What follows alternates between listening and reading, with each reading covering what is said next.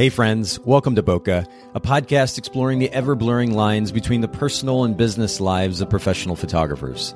This is your host, Nathan Holritz, and I'm happy that you can join me in connecting with photographers and entrepreneurs as we discuss photography, business, and that sometimes messy thing we call life. This podcast is brought to you by Miilu, the simplest way for photographers and coordinators to collaborate on shot lists and timelines for weddings, parties, and other amazing events. Visit Miilu, MIILU.com. This podcast is also brought to you by Photographers Edit, custom image editing for the professional photographer. Visit photographersedit.com. All right, Bokeh Podcast listeners, we are back for yet another episode on what is actually a cloudy day in Chattanooga, Tennessee here. I am joined by Jennifer Garcia. Jennifer, what's it like where you're at? It is sunny and warm here in California. I don't want to brag, but we have nice weather year-round at the beach. Yeah, see, I was just in that area not too long ago, actually within the last couple of weeks or so. Oh. You're in the Orange County area, right? Yes, Huntington Beach specifically. Huntington Beach, okay. Well, I will say that it was lovely to be out there with the low humidity and the sun. I was able to ride a motorcycle around, and it was really wonderful. So I'm a little bit jealous of you, but this is a great way to just kind of set up our conversation. First of all, you're a brand new guest, and I appreciate you making time for us. Yes, thank you for having me. Give us a little bit of context, if you will. You're based in the Orange County area, Huntington Beach. What type of photography is your brand bringing to that area?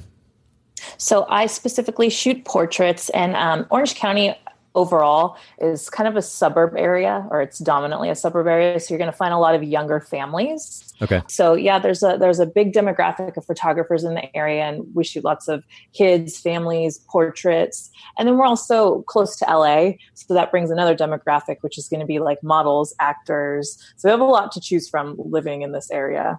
Oh, I can imagine. Yeah. And yet a lot of competition too, which is a great segue to what is normally our first question here on the podcast about brand position. So of course, the whole purpose behind brand position is distinction, right? How do we, amidst a noisy photography market and industry, how do we create distinction? How do we set ourselves apart? The reality is we can't say the same thing that everybody else is saying and at least initially get the attention of a potential client. So I'm curious what your distinct brand position is in that market. Yes. So I love that question because I have, of course, tried to find that over the last decade of this journey. And it's hard to differentiate yourself, but I've learned you have to find the thing you're best at. Yes. So I just want to move towards what I think my strengths are, and what I think they are is my experience of being a photographer for a decade, my talent for design. I have like a good eye for design in so many realms, from photography to actual interior design and so forth.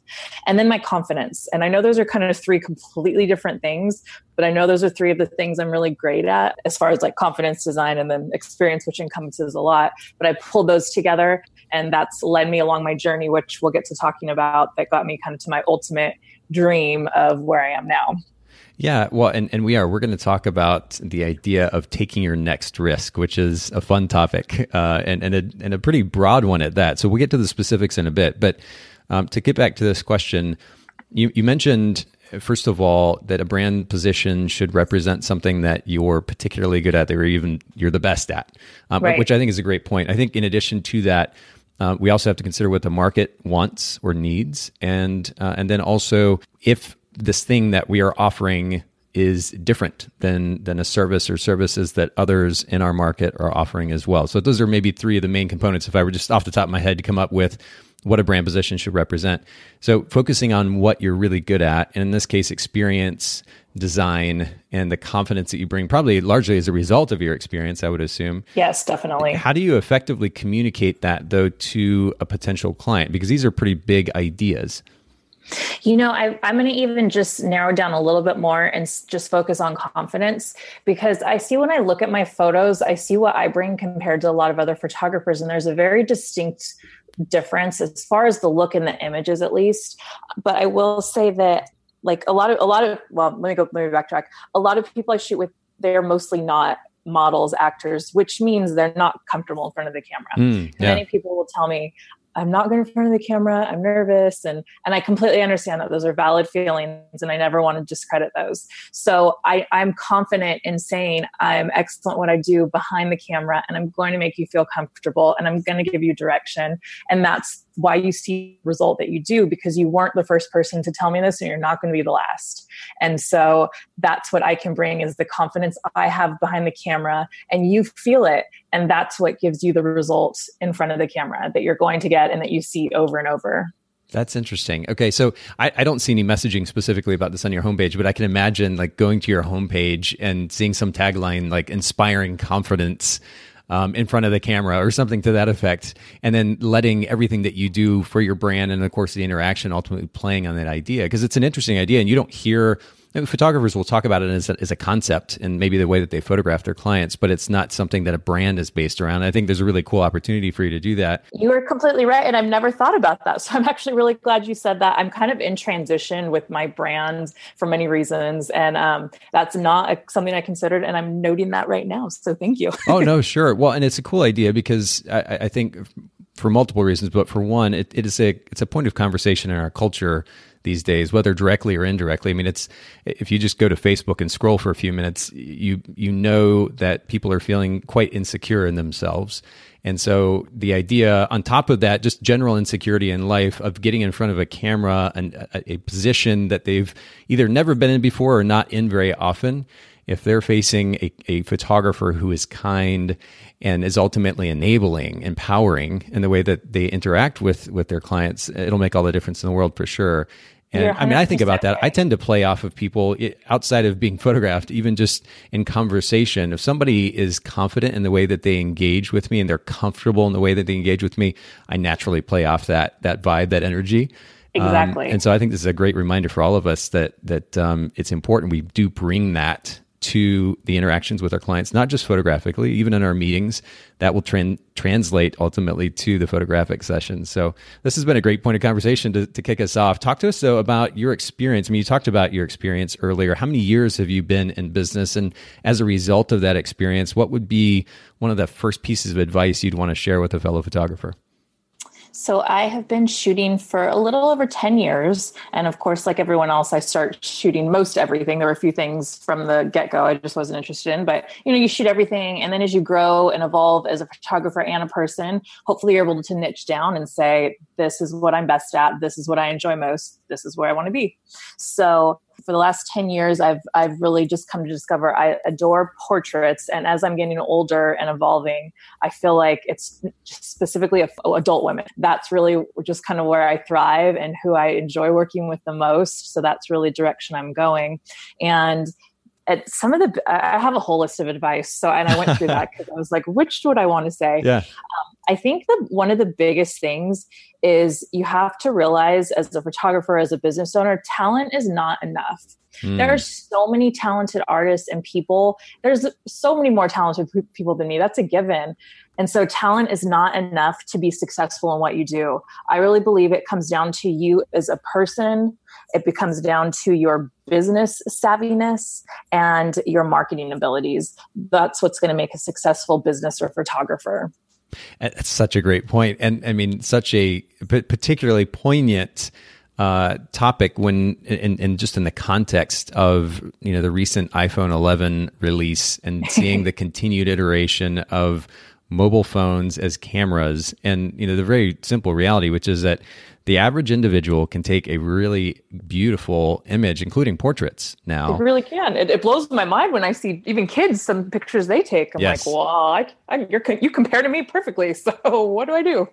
Yeah, I mean, this idea that a beautiful image can be captured is continuing to become more and more mainstream. It's no longer something that a professional photographer has to offer to the world at large that is necessarily that unique. So I think your point is well taken. We have to go beyond technique. Now, we all understand what you can do with a professional level camera and lighting, and of course, understanding what it means to be in the moment and capture the in-between. And I mean, the list goes on. I realize the nuances, I guess, involved in this conversation, but we also have to keep in mind that the average consumer doesn't really care about those details that we care about.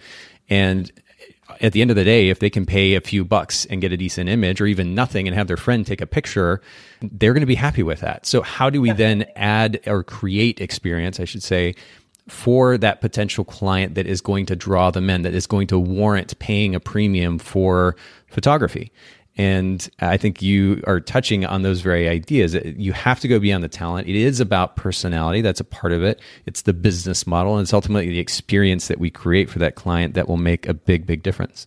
Yes. And I think it also comes down to just, again, niching down from that thought, who is your client? Who are you trying to attract? So for me personally, I'm moving into a realm with female business owners, and myself as a female business owner. What do I want? I want professionalism. I want timely responses. I want to know that, when someone says they're going to do something, they'll deliver that. And so that's everything I want to give back. So I think you really have to understand who you're talking to. If you're talking to a mom, that's a completely different demographic who has different needs and different priorities. So whatever your demographic is, find out how they tick and what makes them drive, and really cater to that to give that great experience. And that's all part of your personal business model that you really have to work hard to find for yourself. Yes. Oh, that's very good. Very good. And there's probably like 3 or 4 podcast episodes in the stuff that you just said too. But I love the summation of all that. That's really great. Talk to me about free time. I mean, business owners, and we all, it's a point of conversation, almost like a formality, that we talk about how busy we are, and it'd be great to have work-life balance. But I don't get the sense that in many cases, photographers go much beyond that conversation, that formality in conversation. How do you actually practically, on a day-to-day or week-to-week basis, create spaces of time for yourself, for the significant people in your life? Do you have tricks or tips or workflow ideas that you can share with us?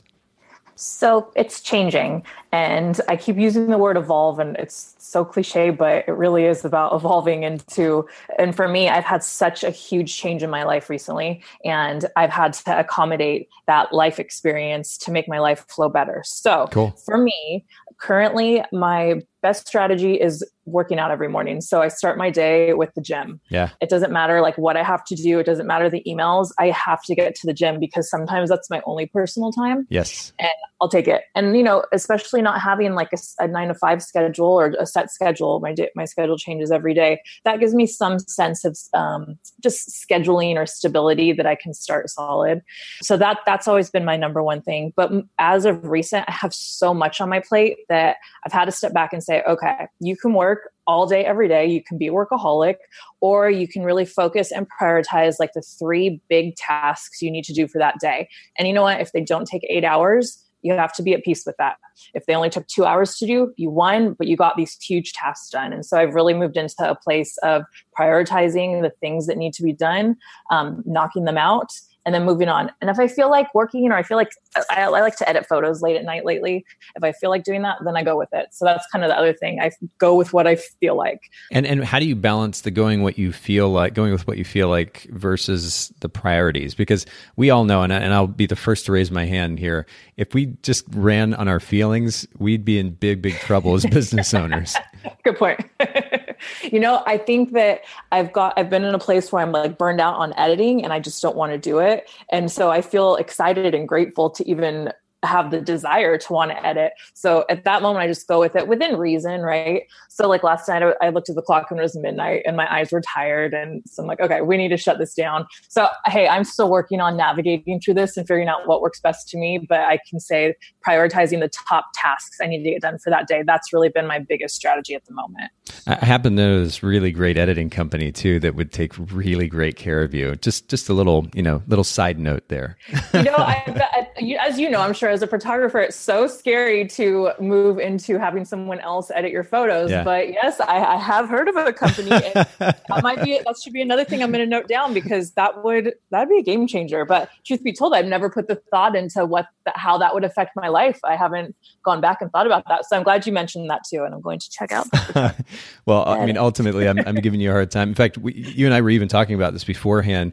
The podcast, the Bokeh podcast, the last thing that it's meant to be is a big commercial for Photographers Edit. We rarely even talk about it, actually, but I had to at least bring that up and give you a little bit of a hard time about it.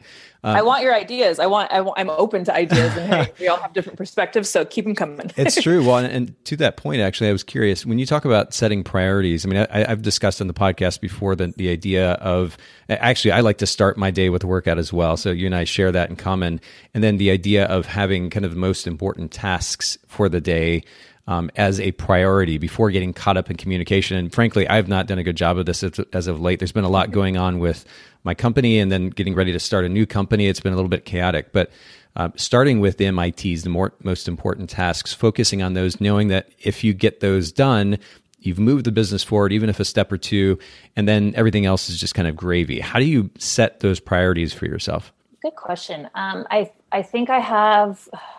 It's so hard because you know, moment to moment, I'll get an email and I'm like, this has to be done. But I like what you just said, the things that are going to move your business forward. So for example, this week, it's been newsletters, and I'm a writer. I love writing. That is like my heart of hearts that brings me the most joy. Okay. But yet writing newsletters for my businesses is like the thing I despise the most. But yet they reach a whole different audience than I do on social media. So they're vital to my business. And I don't know what the deal is, why I can't just sit down and write them. So to me, like, it's not a big task that's going to take hours and hours. I knock it out in 30 minutes, send it to my editor, and we have a great start. But just sitting down to write it, it's very mentally draining for me. So that is considered a big task. And I know I have to get it done. So I'm going to put it off all week. So I have to set a commitment to myself and say, I'm going to have this done by Tuesday. And that was yesterday. And I knocked 2 newsletters out yesterday. And nice. It was a mental commitment that I made, and I have to stick to those. So, well, for everybody listening in, I mean, this is a good example of doing something that what we've talked about before in the podcast, something that's proactive, something that is actually moving your business forward. There's a lot of busy work that has to be done in order to keep a business afloat, you know, whether that's doing taxes or editing or album design or otherwise. These things have to happen, but they don't actually grow our business. They don't increase our bottom line. So trying to balance, or in fact, not even balance, ideally trying to spend more time on the proactive and at least prioritizing that first thing in the day, and letting the reactive stuff either be taken care of by somebody else, or at least spend as little time as possible with that is really, really important if we, A, want to have a successful business, but B, not burn out in the process. And this is a great example. And I feel you, Jennifer, on the whole, like pushing the thing off, that you're just like, oh man, I got to get this thing done. And you know, it could be beneficial. It's easy to push it off. I can very much relate to that, but I love that you It's so funny because there's no rhyme or reason. Like, get to this simple task, but it's like, it hurts my heart to think of doing it. But then, you know, you sit down and you start, and you're like, oh, this isn't so bad. Why do I dread this every time? Yep. Yeah. We always it seems like we tend to kind of blow things up bigger than they need to be. And then we're like, oh, it really wasn't that big of a deal. Yeah, I feel you on that. Talk to me about an important book that you've read, whether it's self-help or business book, or maybe you've listened to it. What's something that comes to mind? I have 2 amazing books that I want everyone in the world to read one, and I want the right group of people to read the other. So the first one, which tell me if you've heard this a number of times on your podcast, Big Magic by Elizabeth Gilbert. No, it's been mentioned, I think maybe once or twice, but really? Yeah. Okay.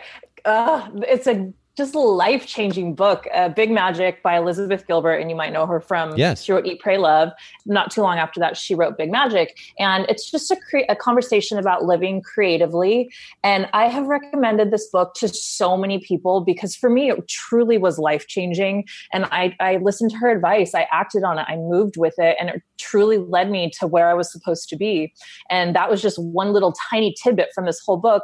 And everyone else who's read it, they take away their own like gem of information. And so I just believe for any creative or any person who wants to have a business or is just even scared, she talks so much about fear and pushing through that fear and what fear is. It's just such a wonderful conversation to really move you to a place of pushing through things, being open to try new things. She just shares fantastic perspectives that really help this creative journey can be a tumultuous one.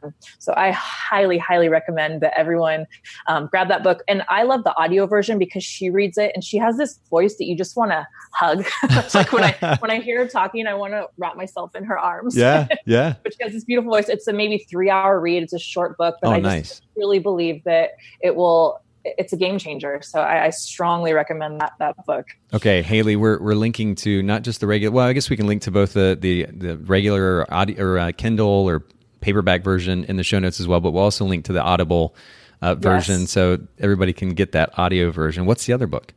So the other book, it's called Relentless. It's by Tim Grover. Okay. And I don't recommend this for everyone because it's definitely not going to speak to everyone, but it's going to speak to a lot of people. And it's going to speak to the few people, and the few people that it speaks to, it's just so valuable. And of course, obviously I'm one of those. So Tim Grover was the first personal trainer for Michael Jordan.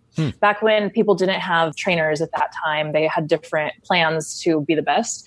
And he came in as a young guy right out of college, kind of came up with his own way of doing things and said, no, you can be a better basketball player if you go this direction, which was a mix of physical training, food, very specific timing and incredibly hard, intense work. And everyone's like, no, that's not true. But finally, Michael Jordan was like, you know what, let's try. And they did have a relationship for many years as coach and trainer and athlete. And obviously, we know how successful and amazing Michael Jordan is. Over the years, Tim Grover also trained Kobe, Dwayne Wade, and just a list of huge NBA athletes. So this book is just, it speaks to those people who are relentless. And I think many of us who are business owners, you have to be relentless. You cannot, have a thriving, successful business if you aren't relentless. Yeah. And it goes into just how there's a few different kinds of people that have this role, the people that have another role, and then the people that are the closers. And the closers are the ones that step back. They're the leaders. They do things behind the scenes, but they're the ones driving life forward and just working so hard. And I think hearing his words and how Kobe thinks and Michael Jordan thinks and Dwayne Wade thinks here, I'm not an athlete. I'm not a basketball player, but hearing those words it's so inspiring and tells me I'm in the right place. I think the same way that they do. I'm going the right direction, and look at the result they had because of the work they put in and the commitment, but we're on the same path in our own, version. That's cool. Yeah. Almost like, is this all worth it? And then you read that and you kind of get some confirmation. Yes. And when you're in these worlds that are there's no map. I don't have a path. No one's telling me what to do. So you read these words and it's just like soothes my soul that, okay, see, I knew that I wasn't sure I was, I'm not sure which direction I'm going, but this just affirms that you're going the right direction. You're thinking the right way. Yeah. Keep going.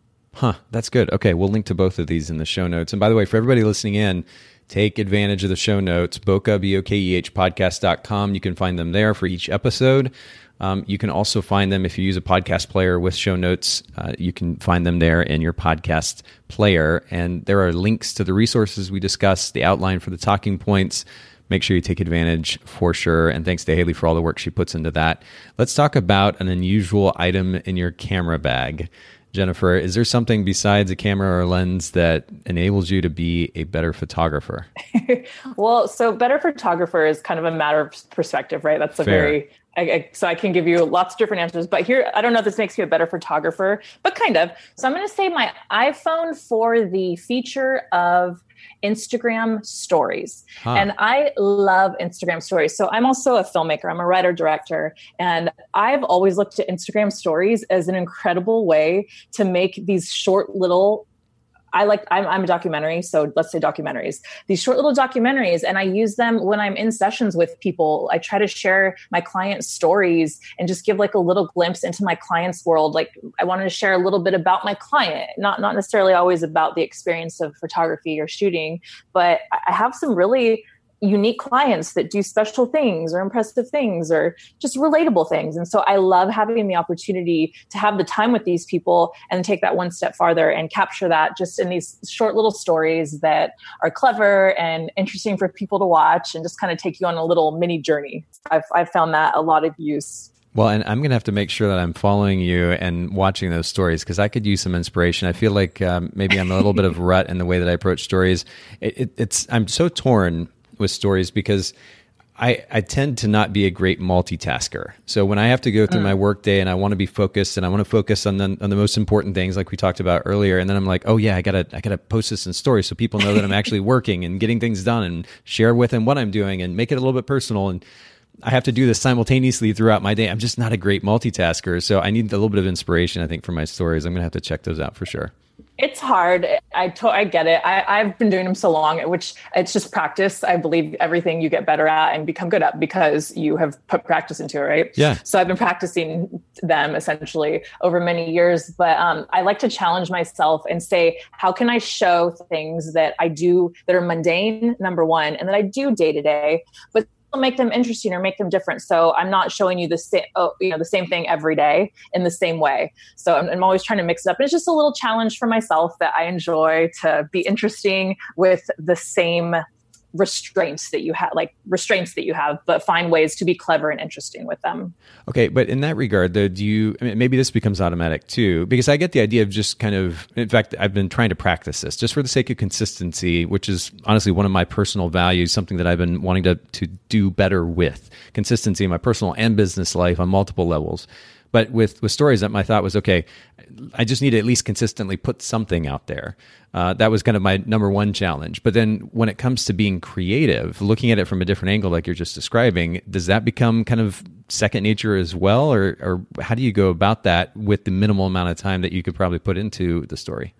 Well, I think that goes back to finding your your niche, your groove. So for me, I'm excellent at brevity. I try to find brevity in everything I do, that I write and speak, hopefully. And so I'll just try to find like those nuggets that are interesting. And I always want to offer value in things people watch on my stories. Sometimes I do put just fun little things so you can see what I'm doing. But like I always want, if you're going to spend the time to watch the things I'm sharing, I hope you walk away maybe having learned something new. Maybe I entertained you. Maybe I made you laugh. Maybe you met a new person. So I always want to just kind of show you something that you didn't know before or have access to before. So that's my method. But there's no right or wrong answer. You obviously have a great speaking voice. And so what does that look like on video for you? I don't know. You should explore that. Interesting. Okay. Well, I appreciate that. That's an inspiration and encouragement simultaneously. When you, and then when it comes to the number of times that you'll post to stories a day, do you kind of shoot for a particular number? No, I don't have time for that. So okay. I give what I have to give. And some days it's 0. And I try to be consistent about it, but we're all busy. And some days I don't really feel like I have anything of value to share. So I don't just want to put things up just to be there. Thank you. Yes. So yeah, try to find a balance that works for you. And there's no right or wrong answer. And I think that I'm not trying to gain anything from my stories. They're literally fun for me to be creative. And so yeah, I just have fun with them and try to not put rules on myself, because why? It's not something that's going to move my business forward per se. Maybe in the long run, it serves something to it. But overall, no, I just like keep them fun, creative, and let people have a glimpse into my world. And I'll give like this example. One of my good friends is a director, and she is on the move promoting her short. And I just love seeing all the things she's doing. But I was thinking, you share a lot of pictures. You're in a world where you're directing films. I want to see what that looks like. And you are a filmmaker. You have these little 15-second opportunities to show us what you can do. Show me, because I know you can do something great. Let me see. So Who is the, I'm going to have to pull this up really quick on IMDb, because it made me think what you were just talking about, kind of showing behind the scenes. Jeff Bridges.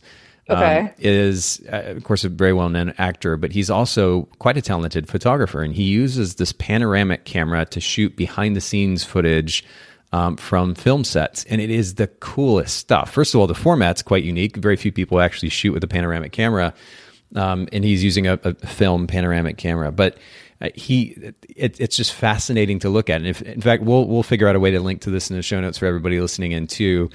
He had a book that he put out a number of years ago, and you could see, I think, a digital version online. And I just read recently that he's getting ready to release a second volume. And I just think it's beautiful to have that behind the scenes perspective that, as you were pointing out, that most people wouldn't have. They don't know what it's like to be in that same position.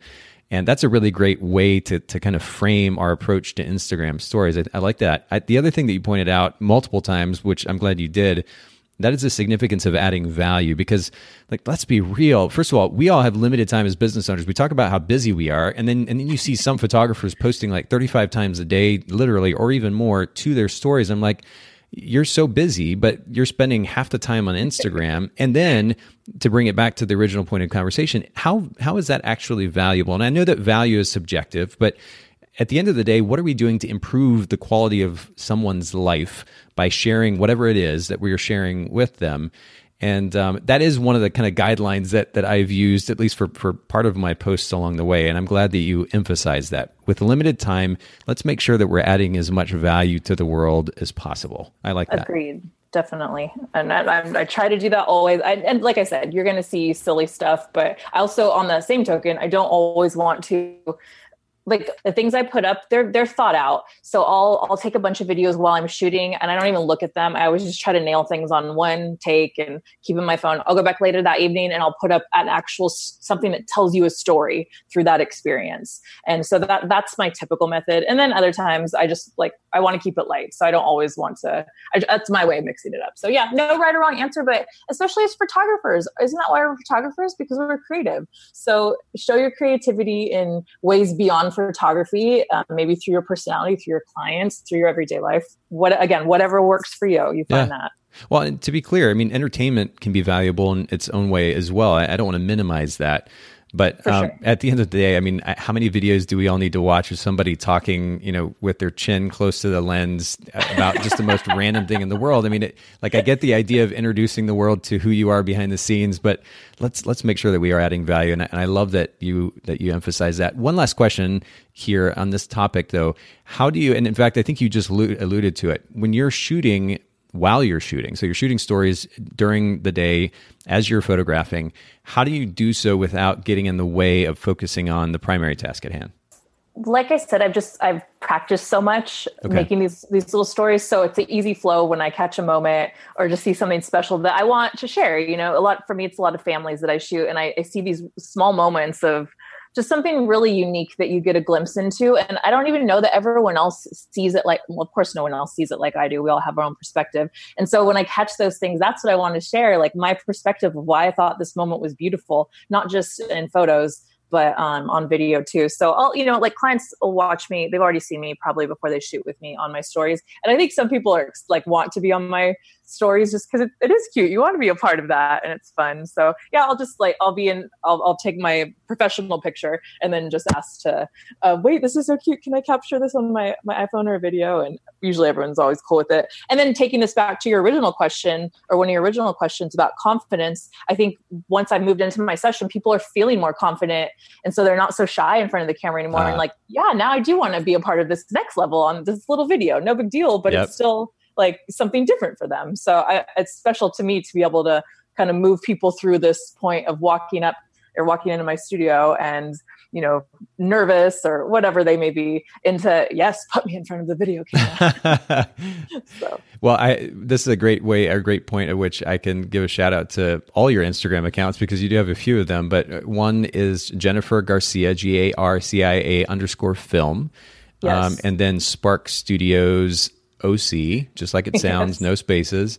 And then Jen CYK Photography, all one word, lowercase. And we'll put all of these in the show notes at bokehpodcast.com as well, so everybody can follow along. By the way, I mean, it almost goes without saying, but just really beautiful work, very bright. I was really captured by, and you had this on more than one account, but on your Jen, let's see, it's a Jen, yes. Do you say Jen CYK? CYK Photography? Okay, I just want to make sure I said that correctly. Thank you. But on that Instagram account, the photo of the three women, is that two daughters and a mother? Yes. Oh my word, they're just beautiful women, first of all, and then the similarities, but to capture the generations, if you will. I think it was really, really well done. Oh, thank you for pointing that out, because that's something that's really important to me, that a direction I'm moving into, because I feel like especially like I said, we're in a suburb area. So you capture little kids and their moms, that's typical, but you forget to capture women my age and our moms. And I had done that. I'd done a shoot with my mom. I have this vision that this needs to happen and there's no niche for it. So I'm going to create that. So I started with my mom, and then slowly I've been shooting more of them, and just the joy it brought me to see that photo of my mom and I it's timeless, and she's not going to be here forever. I lost my dad a few years ago. So I don't have the opportunity to shoot those pictures with my dad. Yeah. And, so I want them with my mom. I'm looking at one right now as I'm talking to you. I framed it, printed out and framed it. So I wanted to give that to, other people. And I'm so excited about those photos. And one thing I did on that shoot, actually, I did have someone come in and film behind the scenes of us creating it, because that's another way I want to share their experience with me, and so people can see what it's going to look like. Yeah. So I'm wrapping up that edit right now with my video editor, and I'm excited to share the behind the scenes of that session and what it looks like and the result. And at the end, I did a little interview with the mom and the daughters, and I got a little from the mom, which was just so special, because it is that special to be in this moment and be touching your daughters and hugging your daughters and holding hands with them. That's not something you do, everyone does as an adult. Sure. So yeah, it's really special. So I'm excited to bring more of those to life. Well, for those of you who are listening in, you're curious. If you, first of all, go to the Jen CYK photography account and go to September 12th, there's a beautiful image of these three women. And then speaking of that behind the scenes footage, if you go to Spark Studios OC, September 15th, there's a video post, kind of a BTS there on September 15th, you can check out as well. So we'll try to link to these in the show notes so you can find them easily. But let's kind of move on to our primary point of conversation, if you will, yes. talking about taking a risk or taking your next risk. Yes. And I'd like to set the tone for this conversation, give a little bit of context to it. So let's first talk about the idea of risk. And I'm curious to get your perspective. What does this word risk mean to you? Yeah, I thought a lot about that. And that's a good question, because it's hard to define, right? Risk is taking an action or making a move that leaves you with the potential to fail. Ah, okay. That's interesting. So when you talk about the idea of, I know this has also been a point of conversation quite a bit in culture lately, but do you think that there is something like failure? Is it a mistake? Is it a total failure? Is it an opportunity? How would you normally frame it? Or do you like to frame it as failure kind of to the extreme? Well, it's interesting you asked that, because no, I hate the word failure. I think it's ridiculous, because technically nothing is a failure. However, for me, the loss of money, that's very hard to stomach. The potential to lose money that I will not recoup. Yes. Will I have learned from the experience? Absolutely. Will I have grown? Yes. Will I have gone another direction? Yes. And will I have gotten out of a situation that I wasn't meant to be in? Yes. However, the thought of not recouping money, it shakes my core. To me, that's like, that failure hurts. So that's the place I really see failure in a monetary aspect. But when you look at the things surrounding it and kind of what you'll gain from the experience of quote unquote failing, it's not failing, it's growing. It is true. And it is all in how we frame things in the end, which is really a great segue to my next question, which has to do with the way that we assign this word risk to particular situations. Because, and I'm not sure exactly why this bothers me so much, but referencing social media again, Facebook, you scroll through Facebook or Instagram, and we have a tendency, at least in American culture in 2019, to just kind of blow things way out of proportion. We use these very grandiose words and make things worse than they actually are. And for whatever reason, I tend to go to somebody who is in the military, in a battle situation. And people talk about being scared or terrified or something being risky or any of these kind of dramatic words. And I'm like, really? Really? That thing is risky to you? Somebody risked their life in battle. That's real risk. This is a joke in comparison. Right. So I only say that just to kind of frame the conversation again, because I think it's important too that when we talk about this idea of taking risk, if we frame it to the extreme, if we treat it with such extreme language, Tony Robbins talks about how the words that we use, whether it's conscious or subconscious, it tends to frame the situation for ourselves as we get into it, and that can really affect how we feel, how we think and how we feel, and then ultimately act. So what % of this risk that we take in business as entrepreneurs, as photography business owners, is innate versus kind of assumed or projected upon? Right. Well, I think that's going to vary from risk to risk, number one. For me, in this particular situation, there's a very real risk when it comes to financial loss. And so I have to step back and say, what is my worst case scenario? I lose the money I've invested. I can't pay the mortgage on my house and I'm homeless. That is literally my worst case scenario. Okay. So that's Speaking really of the extreme. Yeah. But like, I have to go that direction. Having said all that, if that happens to me, if I take this risk and those things happen to me, will I survive? And my answer is yes. And so I move forward with that. So there's absolutely a level of, actual risk that is involved. And is it life-threatening? No. Would I rather have a monetary risk versus a health risk? Absolutely. So I don't know. Does that answer your question? Yeah, no, I think it begins to, and maybe I should tie in with that question. Why does this differentiation matter? And really it's, I really answered that already. It's all in how we frame a situation. It changes our mentality, which again changes our feelings, which changes the way that we engage with the situation. I just think it's important to acknowledge what is truly risky and risky to the extreme extent, and what is manageable, even if the worst case scenario plays out. Like you pointed out, Jennifer, right, that at the end you're going to be okay. You can rely on friends or family to help you out temporarily, and you're going to push through it, and you'll be all right. And I just think it's important to frame whatever we are terming a risk accordingly. And I think it will enable us in many cases to be able to take that leap, to go for it, which really is a great segue to my next question, which is, and you've already kind of alluded to it, what was the big risk that you took recently in your business? Yes. Well, thank you for asking.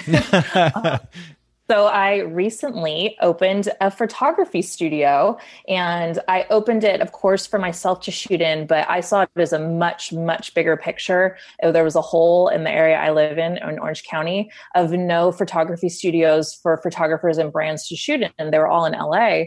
So all of us Orange County photographers had to drive. And I saw a hole for 2 years and understood why it wasn't filled. And it was because the lack of locations for the specific needs I had within the studio, they just didn't exist. And so I'd been looking and looking. And as soon as I found the space that I just knew was meant for me, I said, this is it, and let's do it. So I opened the photography studio. It's called Spark Studios. And it's just brought so much joy to my life, but not only me, more importantly, so many other people who have reserved the space and rented it on a daily basis. So it's a natural light studio, which is another special thing because there were no natural light spaces in Orange County. They were all meant for strobes, which is fine and necessary, but there's a lot of people who don't shoot with lighting. Yeah. So to have created this space and filled this hole is it's something I'll just have endless gratitude for. You know, I love that you use this phrase, kind of filling the hole, because this is another, and maybe a way that I should explore further discussing the idea of brand position to begin with, because I think part of maybe the mind block, if you will, that happens a lot of times when I bring up this topic with photographers is maybe I'm not using the right metaphor or the words to describe what a brand position is. But another way to look at brand position is when we talk about doing something that's distinct, another kind of the other way around is to look for an opportunity in the market that hasn't been filled. So I'm really glad that you bring this up. You saw an opportunity, a service that wasn't being offered by anybody else, and you jumped in there and took advantage of the opportunity. And this is a great example of a way that you can naturally and very quickly create a distinct brand position because you're offering somebody that is something that literally nobody else in the market is offering. So I just wanted to highlight that really quickly. But what led to, I know this is something that you're really excited about and you saw a business opportunity. Were there other reasons that led to taking this big of a leap? Absolutely. So this is me being very vulnerable and honest. There were a couple of things. Number one, I just didn't feel challenged. I felt like I hit a wall with photography and I couldn't do any better than I already was. I didn't want to shoot more. I can only raise my prices so much. I hit a wall and I needed a bigger challenge, a different challenge. And I think that was the number one driving force. And then number two, I just really craved change.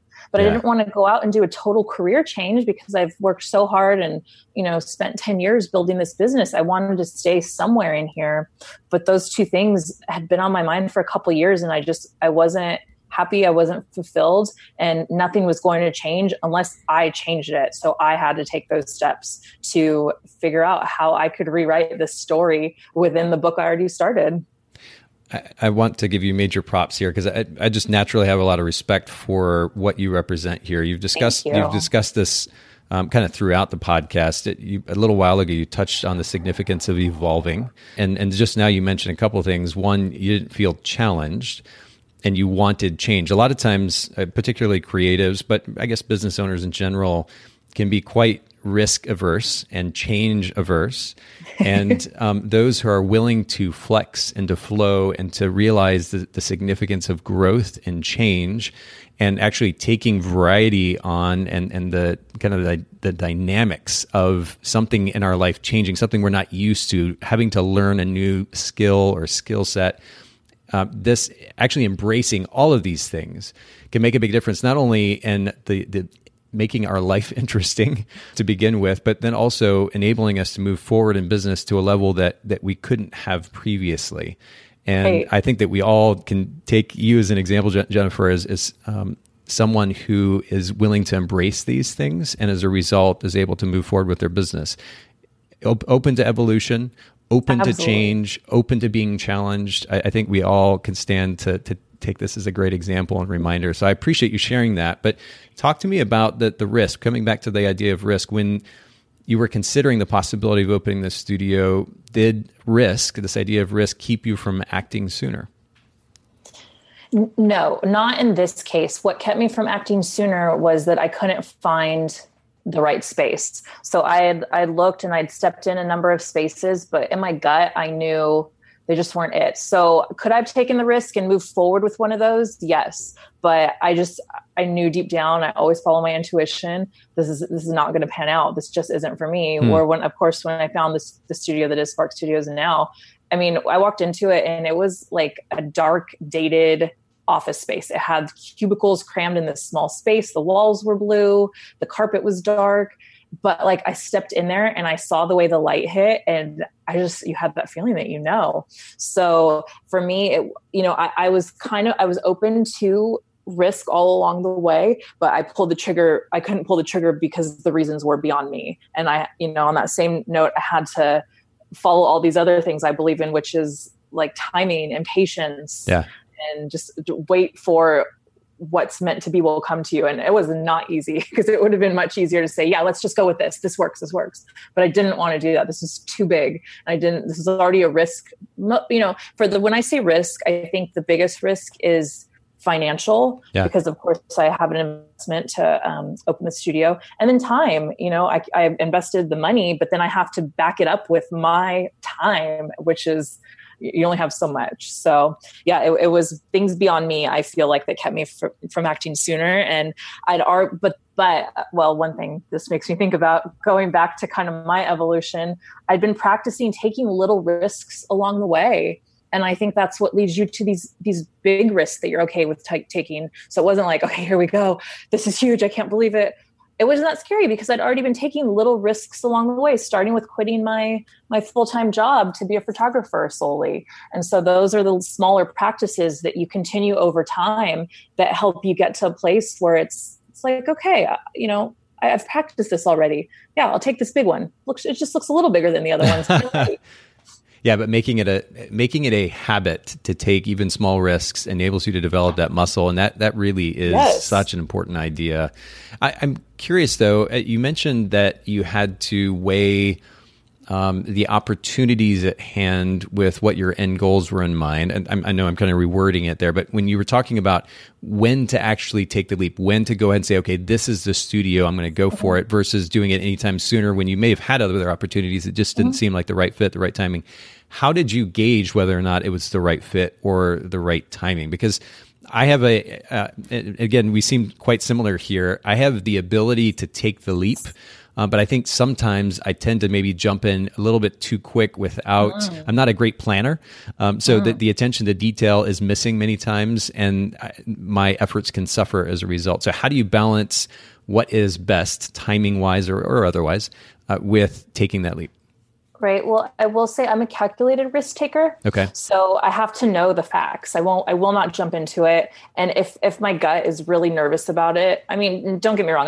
It's scary and I always have fear and I'm nervous about things, but I push through those things. But if it's just too much, I have to go with that and I have to understand that. So, but to take that, I'll make it a calculated risk. Let's understand all the factors. So for example, one of the studios I looked at prior to getting this, or one of the spaces I looked at, I shot in there because I needed to see how it felt. It was really narrow and that concerned me, but I thought, we can make it work. I can make it work because the light is so beautiful in here, the natural light. But then also it didn't have parking spaces. It didn't have air conditioning. It had all these things I really disliked. So to accept those would have been me pushing priorities aside. And I wasn't willing to do that because I knew I'd rather wait for something that had those things that I knew would be important, not only to me, but the people who are paying to rent the space. And so this was the payoff of me waiting. And as far as timing, again, that's just a practice in patience. I had to be patient and know that if it's meant to be, it's going to effortlessly come. And there were moments when I'm like, no, that's not true. This is it. But I really did hold firm to that because this was such a big venture. And the growth I envisioned for it is so big that I had to wait for that perfect little platform to start building on. And that's what this was. Would you say, just to sum it up, that maybe just knowing what it is that you want very clearly, very specifically before you begin exploring is really important? Yeah, definitely. It's kind of almost like a relationship when, if you're looking for a relationship, you have all these things that are so important to you. Yeah. And I want this, and this. And then your list becomes really long. And you're like, it's so true. Is that realistic? No, yeah. What you have to do is go back to like your top few things that matter most and really commit to those. And it's okay not to waver on those ones. Stick to those and find what meets that criteria for just those few top things. Everything else you can work around, but there are those main priorities that you have to be true to. Oh, I love that. Oh, it sounds like another podcast or two we could get into there. One other question. You mentioned the financial risk being for you the biggest risk. I know that me personally, both because of the way that I was brought up in a family that didn't have any money, and then also because of poor financial decisions earlier on in my entrepreneurial career for quite some time, I just didn't do well financially. Now, I'm almost like that hoarder that's like holding on to everything, and taking financial risk occasionally is okay, but I'm trying to be ultra careful, uber careful to make sure that I'm managing money well and planning for the future and all this stuff. So how did you have a personal experience with finances that led to this being such a priority that you're really ultra careful with your finances? And did you change the way that you manage your finances to more proactively be kind of financially responsible as a business owner? I feel like I've always been pretty financially responsible. I'm not, I'm not frugal, but I'm also not, I don't spend abundantly. For me, it was, well, let me give you just a definite example. I have money in my savings, and that cushion just gives me security. I never touched it. Yeah. It just sat there, and it made me feel happy to know that number was in my bank. Right. And so then the studio came along. So this is very real. Now I have to touch that savings. Sure. So now I have to choose what's more important to me, having that number sitting in an account or having a life that like brings so much joy that I couldn't even imagine. And I chose the joy, and I have a long way to recoup the money. That's, it's a very real investment, but I would not change it for anything, because like this feeling inside of accomplishment, of joy, of gratitude, that money didn't get me. I had it sitting there for a long time. So you go back to priorities. What's more important to you? And some people will say that number in the bank, and that's fine. So, but for me, it was the joy, and I'll sit in this any day over that number in the bank. And I also knew though, that taking that number out of the bank and moving it into my studio, it's going to sit in my studio for a little while, sure, but that's going to propel me forward. It's going to recoup itself, and it's going to afford me so many other amazing opportunities that I wouldn't have access to otherwise. Yep. Thinking big picture. I love that. And again, going back to, as you said, to letting that set of values drive the decision making. And for those of you listening in, I mean, this is a great reminder. Again, we talk about this idea of the big picture view quite a bit on the podcast. And what we're really talking about is establishing a set of values personally that then drives not only your personal life, but the business model that you create and the decisions that you make therein and how you spend your time and resources. It's really important to have that baseline set of values established. And that'll help act as a guidepost through everything that you do. It's really, really important. This is a great reminder of that. Just to kind of finish up our conversation though, Jennifer, I know that you mentioned to me before we started recording that there were a couple of things that you did to step beyond risk and take action. I mean, in general, this was a pretty big risk, as you alluded to. What were those couple of ideas that enabled you to make that move? Well, I think first, I didn't force anything. I let things evolve as they were supposed to be. And there were moments I wanted to force things, but I didn't. But more importantly, I think the biggest thing I did was I was always moving forward. I was always taking steps that would push me in a direction I wanted to go. And to be honest, a number of years back, I didn't know where that direction was, but I knew I wasn't there. And I knew I had to find my way there. And it's not just magically going to appear always, do this, go this way. This is your path. No, you have to find it. And so I was always taking steps in a new direction that I thought would move me forward. And if that one particular step didn't get me anywhere, they led me to the next open door that was the correct door. Or so, always be moving forward. And that's how I believe you move places in life. Oh, that's good. And it makes me think of, I recently saw a video that Gary Vaynerchuk put out on his YouTube channel about this very idea of choice and, talking about how we put so much significance on the choices that we make that it ultimately is debilitating. We keep from making that choice. I love the point that you make, and he echoed it in his video, which is make a choice. And if you need to course correct, you can. We put so much weight on making the perfect choice up front. Make it intelligently, as you also alluded to, Jennifer. But then ultimately, if you have to course correct down the road, you can, but keep moving forward. And it's such a good, this actually takes me back to another video too. I actually made for Instagram couple 3 years ago when I first took motorcycle lessons, riding lessons. This is a few years back. There was a theme in the class, and they were the instructors were talking about the significance of moving forward. With a motorcycle, if you've never ridden a motorcycle before, there's maybe this tendency to be like, oh shoot, I need to keep this thing upright. And of course, it's hilarious. It's a hilarious idea that, somebody who weighs a fraction the amount of this 500, 600 pound motorcycle is going to try to keep it upright. What they emphasize is rather than trying to control this thing, just keep moving forward and everything is going to be okay. And it's amazing how beautifully balanced the motorcycles are, even if they're moving 2, 3, 4 miles an hour, and you don't have to worry about that thing falling over. But the key is that you are moving forward and everything's going to be okay. So that's a great reminder. We'll link to that Instagram post and to Gary's video in the show notes. But then I want to get back to what you talked about, not forcing anything. Can you describe in a little bit more detail what that means? Yes. So going back to how I said, I literally shot in this other space that I was considering for a studio. And there was a huge part of me that wanted to move forward just because, or wanted to, build that space out to the studio I have now, just because I wanted that change. I thought this is it. This could be it. This will change your whole path right now.